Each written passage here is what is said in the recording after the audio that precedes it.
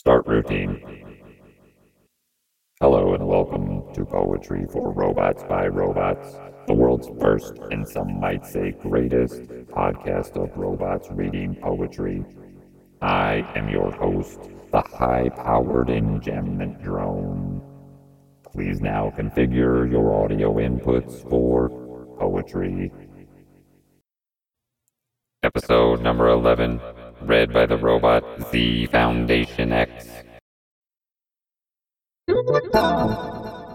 I think Taylor Colery, or a vision in a dream, a fragment.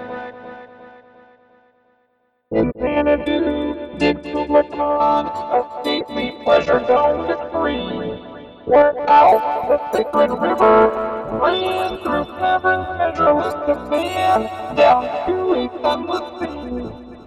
So twice 5 miles of fertile ground, with walls and towers were girdled round, and there were gardens bright with sinuous rills, where blossomed many an incense bearing tree, and here were forests ancient as the hills, and folding sunny spots of greenery.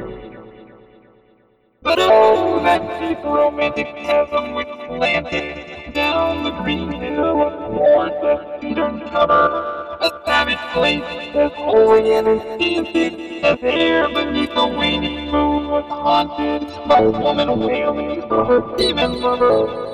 And from this chasm, with ceaseless turmoil seething, as if dispersed in plastic hands were breathing, a mighty fountain momently was forced, amid whose swift half-intermittent burst, huge fragments vaulted like rebounding hail, or taffy grain beneath the thresher's flail. And with these dancing rocks that once and ever, it flung up from the sea the sacred river. 5 miles meandering with amazing motion, through wood and gale the sacred river ran, till reached the cavern measureless to man, and sank in tumult to a lifeless ocean. And mid this tumult, Kubla heard from far ancestral voices prophesying war.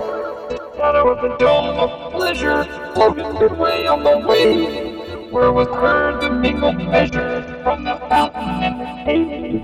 It was a miracle of rare device, a sunny pleasure dome with eaves of ice.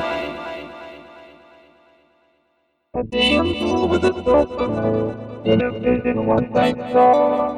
It was an Abyssinian maid, and on her dulcimer she played, singing of Count of Oro. Could I revive within me her symphony and song?